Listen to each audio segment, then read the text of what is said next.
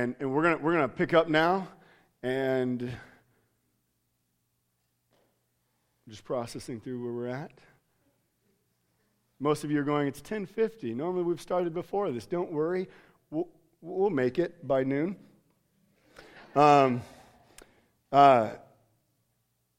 We're just going to jump right in. Jonah chapter 3. If you haven't been with us, you can check out our podcast. You can check out our website. Follow up on some of the other sermons. But we're in Jonah chapter 3. This is where he goes to Nineveh. He shares the gospel. We see that the gospel saves. One thing we do here is we stand when we read the word. So I'm going to ask you to go ahead and stand. And we're going to jump right into our text today. I'm going to read all of Jonah chapter 3. And then we are going to make our way through this passage. Here we go. Then the word of the Lord came to Jonah the second time, saying, "Arise, go to Nineveh, that great city, and call out against it the message that I tell you." So Jonah arose and went to Nineveh according to the word of the Lord. Now Nineveh was an exceedingly great city, 3 days' journey in breadth. Jonah began to go into the city, going a day's journey. And he called out, "Yet 40 days and Nineveh shall be overthrown." And the people of Nineveh believed God. They called for a fast and put on sackcloth, from the greatest of them to the least of them. The word reached the king of Nineveh, and he arose from his throne, removed his robe, covered himself with sackcloth, and sat in his ashes. And he issued a proclamation and published through Nineveh, "By the decree of the king and his nobles, let neither man, nor beast, herd, nor flock taste anything. Let them not feed or drink water, but let man and beast be covered with sackcloth, and let them call out mightily to God. Let everyone turn from his evil way and from the violence that is in his hands." Who knows? God may turn and relent and turn from his fierce anger so that we may not perish. When God saw what they did, how they turned from their evil way, God relented of the disaster that he had said he would do to them, and he did not do it.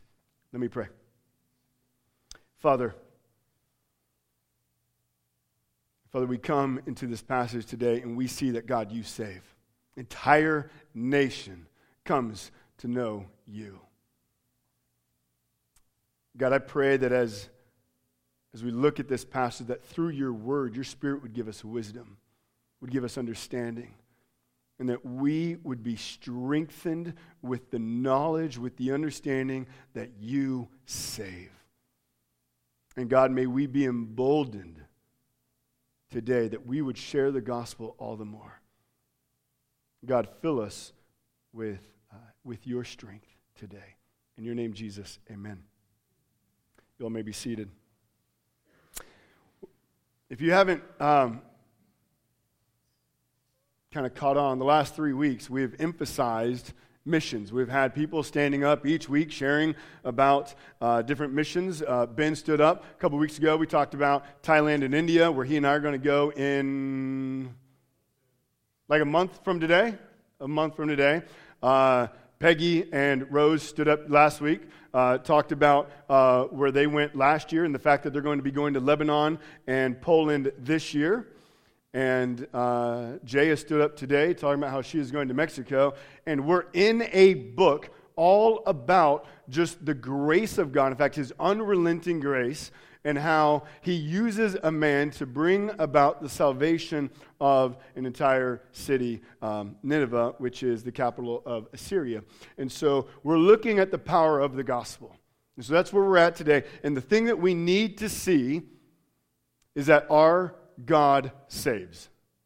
That's what we want to see, is that the gospel saves. The God whom we serve, the God of the Bible, by his grace saves. And so, of everything that we hear, that's what we're to see in this text, is that our God saves. Verse 1 and 2, they're almost identical to what we read in chapter 1, verses 1 and 2. God speaks to Jonah. God commands him to go to Nineveh and speak. And rather than doing what he did in chapter 1, running away, he now obeys. He goes to Nineveh. Verse 3, the city is about a 3 days journey in breadth, probably meaning the city and all the surrounding area.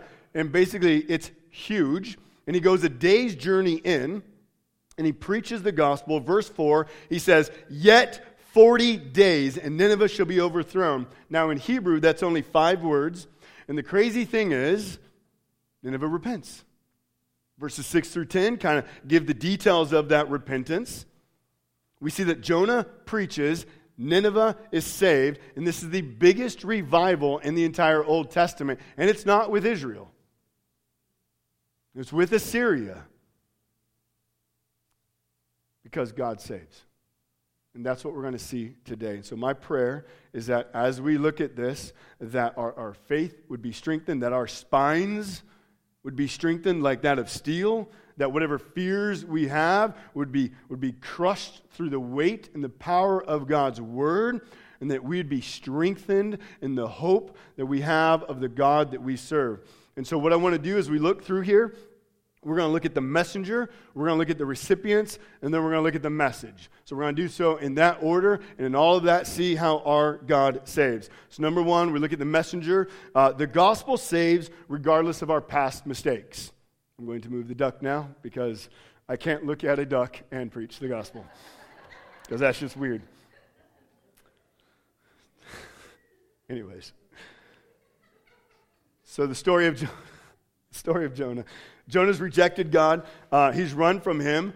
And so oftentimes we think in our minds, okay, God should just use someone else. But rather than brushing Jonah off, rather than saying, all right, fine, you're not going to follow me, I'll just raise up another guy, God pursues Jonah with his unrelenting grace and then uses him to bring about this revival, this salvation in Nineveh. Now, often we buy into the lie that our past mistakes, that our past sins disqualify us from being used by God or even being saved by God, which we'll look at that in a little bit. Let me ask you, have you ever thought of that? Have you ever wondered, I've messed up so much, could God still use me? Would God even want me? Have you ever wondered that? Have you known people who have wrestled with that? Man, I've done this, this, and this. Like, surely there's no way God will continue to use me. But if we look at the Bible, what we see is story after story of how God uses misfits, uses people who have messed up in extraordinary ways. I mean, take Samson, for example. Samson in the book of Judges is given the gift of strength. An incredible gift, the gift that we all want, you know? And Samson is really just one of the biggest failures in all of the entire Old Testament. He wasted the gift that God gave him. He took pride in his strength. He broke his vows. In the end, he was captured. He was bound. He was made blind. And we just go, well, it serves him right. Right? Like, that's kind of how we process things, I think. At least that's how I do. You might be very different.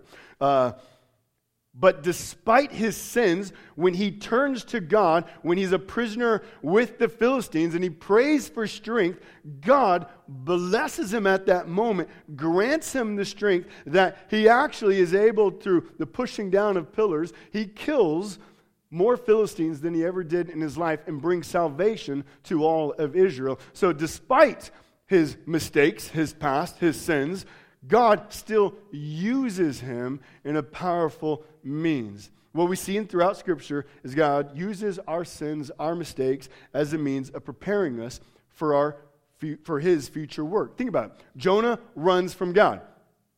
God, by his grace, throws a storm at him, drowns him in the ocean, swallows him in a well, and it's in the well that now Jonah is faced with his sins, faced with his running away, faced with the sovereignty of God, and God begins to use all of that now to prepare him to go preach the message to Nineveh.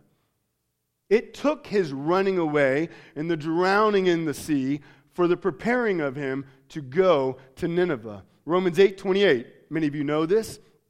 We know that for those who love God, all things work together for good for those who are called according to his purpose.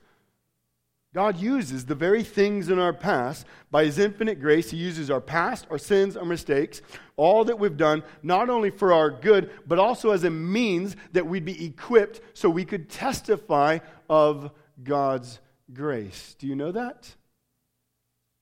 All that you think that disqualifies you, God is actually using to equip you. Now, this is by no means like a license to sin. Well, let's see if God can use this one to equip me. That's not what he's saying. In fact, Romans 6, Paul will hit on that very hard, saying, shall we sin all the more that grace may abound? No. For we who know Christ now live for Christ. So it's not that we challenge God. We see how good he is at turning our sins for good. But what we do know is that he uses the very things in our past, that his grace is sufficient to save us, to transform us, and to equip us for the sharing of the gospel. Next point, let me see. The gospel saves regardless of our weaknesses. Let's come back to Jonah. Think about the message that he gives. What are we to think about it? The way that it's recorded for us. Surely, Jonah said more than what's recorded.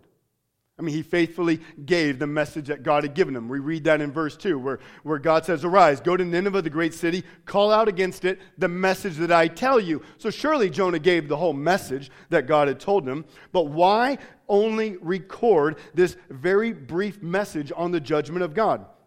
We don't read about God's grace. We don't read about his might, his power. Now, according to the New Testament, most likely he did share about what happened in the well. For Luke 11:30 says this, "For as Jonah became a sign to the people of Nineveh," so his life was the sign to Nineveh. So not only did he preach the message, but he told them, look what God did to me. Look at his grace, how he brought me up from the depths of the sea. But none of that's recorded. Now, we might not think anything of that if we didn't have chapter 4. But in chapter 4, we see that after God saves Nineveh, which we'll look at next week, Jonah's mad. He's mad at God because he's going, "No, you should not have done that. You should have done what you did to Sodom and Gomorrah. You should have lit them up. They did not deserve grace." That's where Jonah's at. So Jonah is obedient to God in giving the message, but surely what chapter 4 tells us, he has mixed motives in his heart. He's not going with this pure heart of just going, "Man, to God be all the glory. May these people be saved." He's going, "Okay, I know I need to be obedient, but I'm still not on board with this whole them coming saved." And again, we'll look at that more next week. So I think what we have in this message, we're seeing the hardness in his heart. We're seeing where he's wrestling with God. But I think what we see is despite Jonah's weaknesses, God uses him. Often we think that we need to have all the answers before we share the gospel. We think we need to have some level of eloquence. We think we need to be able to have our lives all put together. If we're going to tell someone about Jesus, then we better look good, right? Like we want our lives to match the message because we don't want to screw it up. So I won't tell anyone until I've reached some level of perfection or holiness. We think that the effectiveness of the gospel message is determined by the perfection of the instrument, you and me. But what do we see here in Jonah? Think about it. What do we see? Is he a guy who's triumphing the cause of God, who's going to God be the glory and honor and praise no matter how he acts? No, because chapter 4 tells us that's not where he's at. He's being obedient to God, but he's wrestling in his heart. What we see here is the gospel saves not because of our perfection and power and persuasiveness, but because of God's grace. Now, I'm not saying we should not seek holiness, and we should not be prayerful, and we should not think about how we give the gospel. I mean, even as I prepare a message, I think through it, I outline it, I write it out. The Spirit works in that kind of preparation and order. But let us not think that God is limited to only that. And let us not think that our weaknesses become a hindrance to God. 1 Corinthians 1:18 says this, "For the word of the cross is folly to those who are perishing, but to us who are being saved, it is the power of God." The gospel is the power of God. 1 Corinthians 1:15-29. This is what it says. "For consider your calling, brothers." So this is Paul. Now, so just put yourself in the shoes of the Corinthians right now. So just whatever he says to Corinthians, just think this about yourself. "Not many of you are wise according to worldly standards. Not many were powerful. Not many were of noble birth. But God chose what is foolish," so that's us, God chose what is foolish in the world to shame the wise. God chose what is weak in the world to shame the strong. God chose what is low and despised in the world, even things that are not, to bring to nothing things that are, so that no human being might boast in the presence of God. Do you see the truth? You see what Paul's saying? God uses us because we are weak. That's the whole point. So he gets all the glory. It's not about us looking powerful.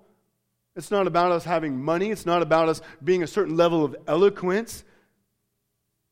It's about how God uses us in our weaknesses, in our shortcomings, and uses us in powerful ways so that his gospel message would go forth. Because the message is not about how great and eloquent and persuasive we are. It's about the power of God, the God who saves. So hear this. If we say the effectiveness of the gospel is determined upon the holiness of the speaker, then we are denying the sufficiency and the power of the gospel. Do you see that? We make it a gospel plus. Well, yeah, Jesus will save if I do it this way. So the gospel's good, but it needs me at a certain level for it to bring a saving power. That's not what we see.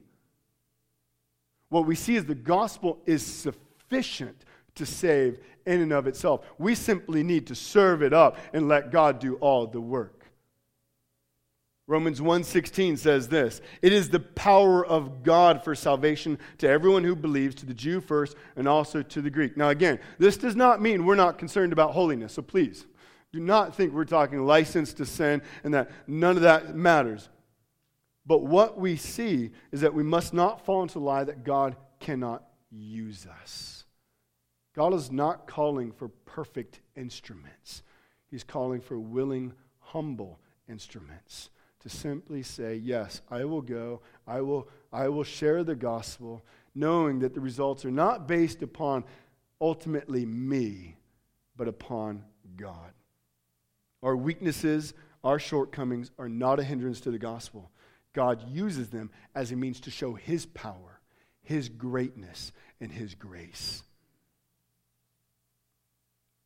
So we've seen that we can share the gospel with confidence despite sins, despite weaknesses. Rather than being disqualified, God uses those things in our past actually as a means of magnifying his grace. So now let's look at the confidence we have when we talk to people based upon who they are. Let's look at the recipients.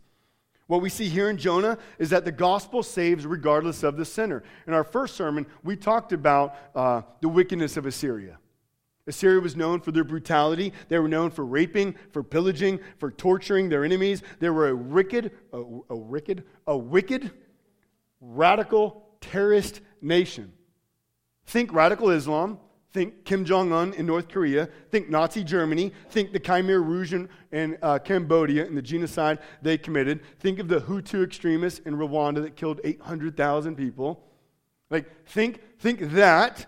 And we surely, oftentimes in our heads, think, there's no way they're going to believe the gospel. Their hearts are too hard. Their sins are so grievous, so scandalous, so horrific, there's no way they can be saved. Have you ever thought that? Have you ever heard of people who have talked like that? Have you ever thought that there are some people that you know, they're just too hard? There's no way that guy's going to believe Jesus. They're too lost. They've done too much. Or maybe you think that about yourself, and you're sitting here going, there's no way. I've done this, and this. There's no way God wants me. There's no way. I have done too much. But what we do is, as we keep reading, we come to verse 5, and it says, and the people of Nineveh believed God. I think we're actually supposed to just kind of pause, especially after we read verse 4, yet 40 days, Nineveh will be overthrown. And we're like, yeah, well, they're not going to make it, not with a message like that. And then they're saved, and we're just like, what? You got to read the story as it's meant to be read. We can't read 40 days, they'll be overthrown, and then they believe. Cool. All right, next. They put sackcloth on. That's not how we read the Bible.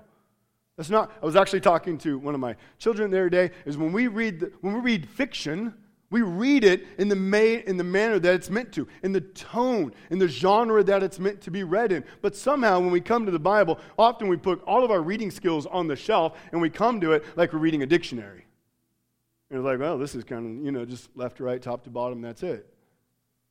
But when we read the Scriptures, we're to read them as they're meant to be read. And the way we do is read them over and over and over again. You'll begin to catch that tone that comes through. And you'll see 40 days you're going to be destroyed. And it's like, really? That's your message? And they believe. So what's the point? God's grace saves. That's what we see. God's grace is able to overcome the greatest of sins. There's no heart that God's grace is not able to break, that God's grace is not able to overcome, that God's grace is not sufficient to save. If you're here and you think there's no hope for me, Jonah 3 says, yes, there is. Will you believe Christ? If we keep our eyes on ourselves, everything else looks small and our sins look big. But as we take our eyes off of ourselves and we look at the grace of God and the sufficiency of the cross, then we understand the power that He has to save. Think about the Apostle Paul, 1 Timothy 1:15. He writes, the saying is trustworthy and deserving of full acceptance. Christ Jesus came into the world to save sinners, of whom I am the foremost. So if you don't know who Apostle Paul is, Paul killed Christians, he threw them in prison, and yet then God saves them, and he writes half the New Testament. And he's literally saying, look, I was the worst. And yet God changed me, transformed me, turned me inside out. Think Nebuchadnezzar of Babylon. He destroys Jerusalem. He defies the God of Israel. He deifies himself. He attributes all of his success to his power.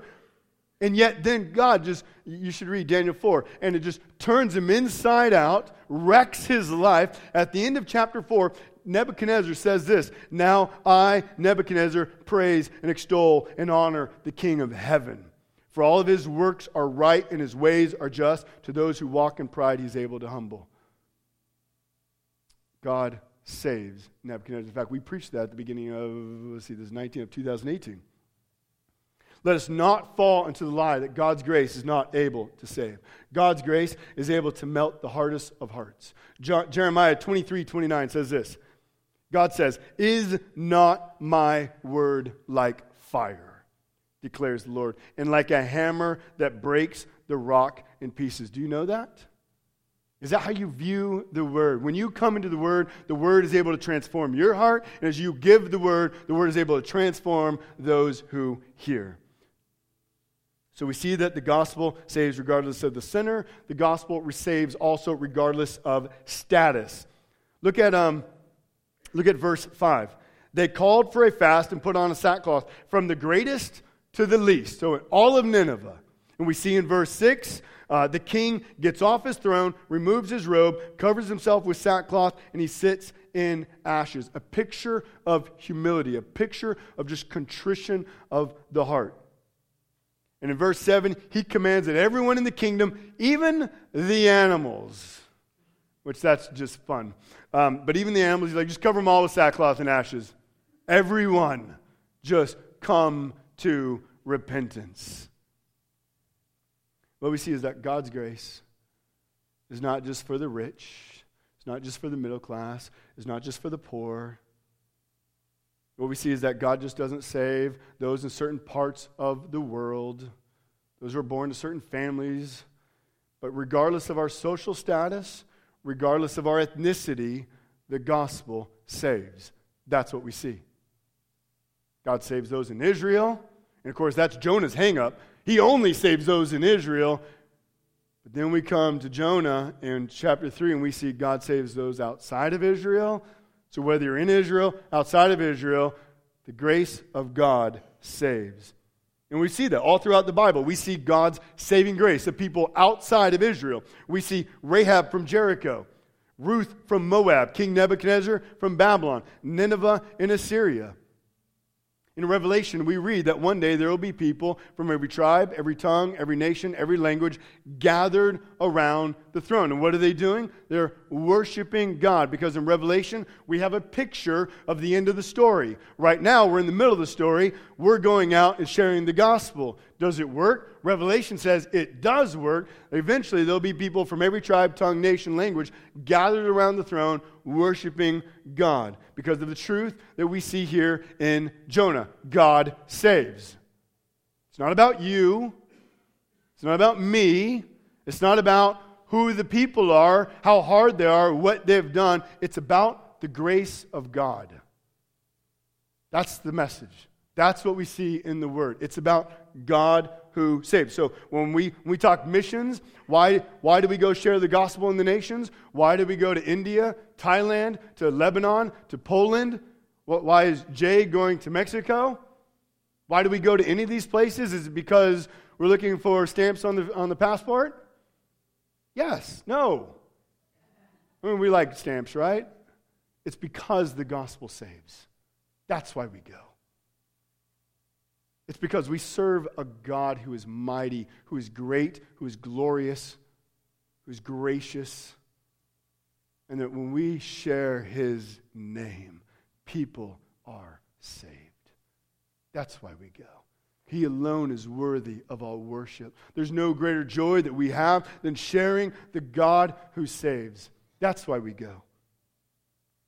So what we see is the gospel saves regardless of the messenger. We see the gospel saves regardless of the recipient. So quickly, we'll just look at the message. What is it that we actually say? Verse 4 may be brief, but every word weighs a pound. Okay, so let's look. Verse 4. And he called out, "Yet 40 days and Nineveh will be overthrown." The Bible clearly tells us, as humans, we are sinful. We've rebelled against God. We deserve judgment. Romans 3:23, all have sinned and fall short of the glory of God. God created us to worship Him. Rather than doing that, we've spat in His face. We've given worship due. We've given the worship that is due God to anything other than God. Romans 1 talks about how God has created this world as a showcase of His glory. And because of what we see in Romans 1, he says, there is no one who can deny the existence of God. The creation itself speaks of the very glory of God, and yet what we then read in Romans 1 is because of sin, we suppress that knowledge. We reject that knowledge, say, no, I still don't want to worship this God. I'm going to believe He either doesn't exist or I'll attribute something else to be God.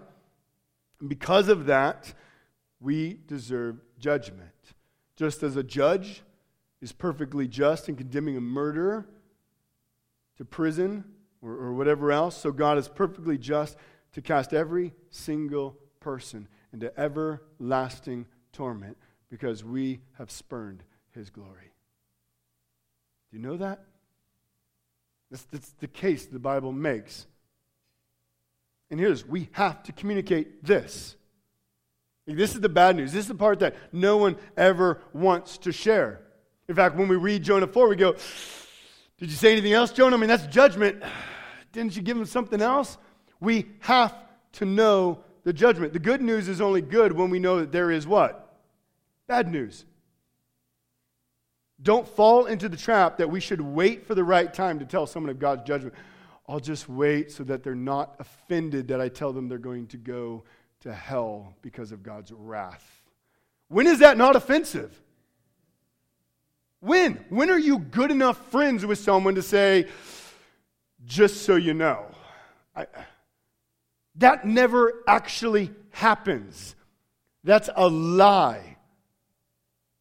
The gospel is offensive because it's offensive to us all because it calls us out as sinners in need of grace. So we have to give the judgment. We have to. So if you're sitting here and you're really good about talking about Jesus and really good talking about the cross doesn't make sense if there's no judgment. Why did He have to go to die? There's no sense for the cross if there's not a God who's wrathful because of sin. We have to explain that. We have to let people understand that. And we just pray that God works. Because there is no way that conversation goes well in our power. Right? The good news is the message doesn't stop there. God gives grace. God sends His Son to this world that He would die on a cross, that He would take our sins, that He would pay the punishment. And we know the famous verse, John 3:16. We know this, for God so loved the world that what? That He gave His only Son, that whoever believes in Him should not perish, but have eternal life. God gives His Son so that if we believe in Him, we have life. So why do we preach Jesus? We preach Jesus because Jesus saves. That's why we preach Christ. He's the one who paid the penalty for our sins on the cross. You see, again, if we don't tell people they're under God's judgment, it doesn't make sense why they need Jesus. All roads lead to heaven when there's no judgment. Okay? You can take anything you want. You can all get to heaven when there's no judgment.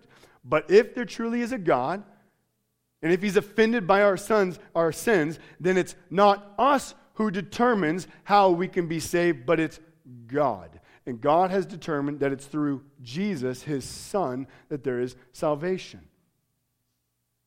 That's what we must know. That's the message, is that our God saves. And the reason He saves is because He sent His Son, Jesus. And as we proclaim Jesus, we can have confidence there will be people who come to know. And will they come right away? Awesome when they do. Sometimes not. Sometimes we just plant seeds. And we see later and later, maybe we will see the fruit of that, or maybe decades later, weeks later, years later, maybe they've moved away. Our job is not the results. That's God's job. Our job is just to be willing and to go and to share the gospel. And what we see is that we can do it in confidence. Because it's not you who ultimately bring about the results. Because despite your weaknesses, despite your sins, despite your shortcomings, God uses us in all of our weakness to make much of His glory that people would be saved.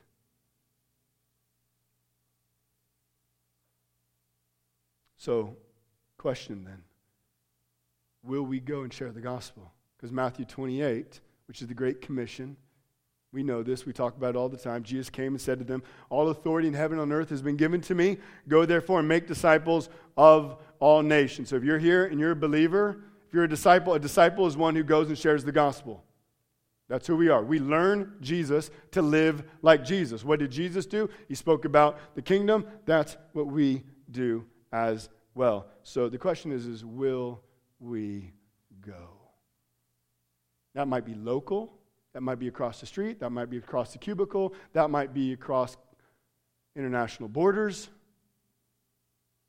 The question is, will we go? Will we share the gospel? Will we trust that this gospel saves? That we can serve it up. We can give the gospel to whoever it is and just trust, God, you save.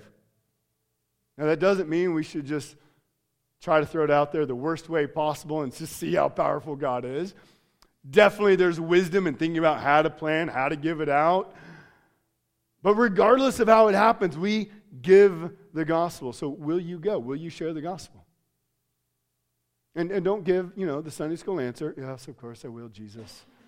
Like, think about it. Is there someone even in your life that you know now needs the gospel? Maybe you're sitting here today and you're going, I know that I need the gospel. Will you believe in the gospel today? Will you trust in Jesus today? Will you trust that in Christ all your sins are paid for and in Him He gives forgiveness and new life? And if you're here and you have believed that message, will you share it? Will you risk whatever relationship that there is? Will you be obedient to Christ and give the greatest news that is out there? And if you want to know, what does it look like for someone to actually believe the gospel? Well, we see it here in Jonah. We see that there's belief in God. We see that they believe in this God. We see there's humility. Notice the king puts on sackcloth, gets off his throne. There's an acknowledgement of sin. There's repentance. There's turning from sin. Verse 8, he says we must turn from all of our sinful and evil ways. So there's the belief in God. There's the humility That I'm not king. God's the one who's king. I need to turn from my sinful life. I need to live in a way that honors him, and we have a new life. We follow Christ. That's what they're seeking to do now. We're going to turn from our evil ways. We're going to live now obedient to God. There's belief in God. There's humility. There's repentance. There's living a way that honors God. That's what repentance in kind of its fullness looks like. And how are people going to repent? Because they hear the gospel. The way that Nineveh was saved was by God's grace. The instrument he used was Jonah. And the crazy thing is, that's how God determines to work. Some people say, well, if God's really going to save people and he's going to do it all anyway, do we really need to go? Yes, because God has chosen to work through people to accomplish his plans. So the way that people are saved is by God's grace, but through his instruments proclaiming the gospel. So the way that your neighbor, the way that your loved ones, the way that people on the other side of the world, the way that they will come to faith is when we go share the gospel despite our weaknesses, despite our sins, despite their sins, and we simply proclaim the glory of God. And as they hear the glory of God, there will be many who are saved. So the question is, will we go? So I encourage you. I love that Jay is here today, and she stands here today saying, I still have fear. I still know how all this is going to work out, but I'm just walking forward one step at a time. So I just said, will you do that too? One step at a time. Whether that's to join people like Peggy in Poland and go to Lebanon or Poland this year, they need people to go with them. If you desire to go, we want to help make that happen. Maybe that's beginning to consider long-term missions, or maybe that's simply just, will you go across the street and share the gospel? Or will you, with your friend at work or at the coffee shop, share the gospel? Our God is great, and he is glorious, and he loves to save. So I just encourage us, let us know who our God is, and let's share him with the confidence that he saves. I'm going to pray. Our Father, we thank you for your love and for your grace. We thank you, God, that you save. We thank you, the God, that you are great and glorious, and you're gracious. And God, we just pray that through your word today, your Spirit would work in our lives, that we would grow in our love for you, our adoration of you, our humility, and our confidence in sharing the gospel. That we know that as we share, it's not about the results that we bring about, but we know that, God, you save. And God, we pray that you would use us to save many. God, give us the strength to follow you, to be willing and to be obedient. Thank you for Jay and her testimony today as she has shared about being faithful. God, may we now follow you also. In your name, Jesus, amen.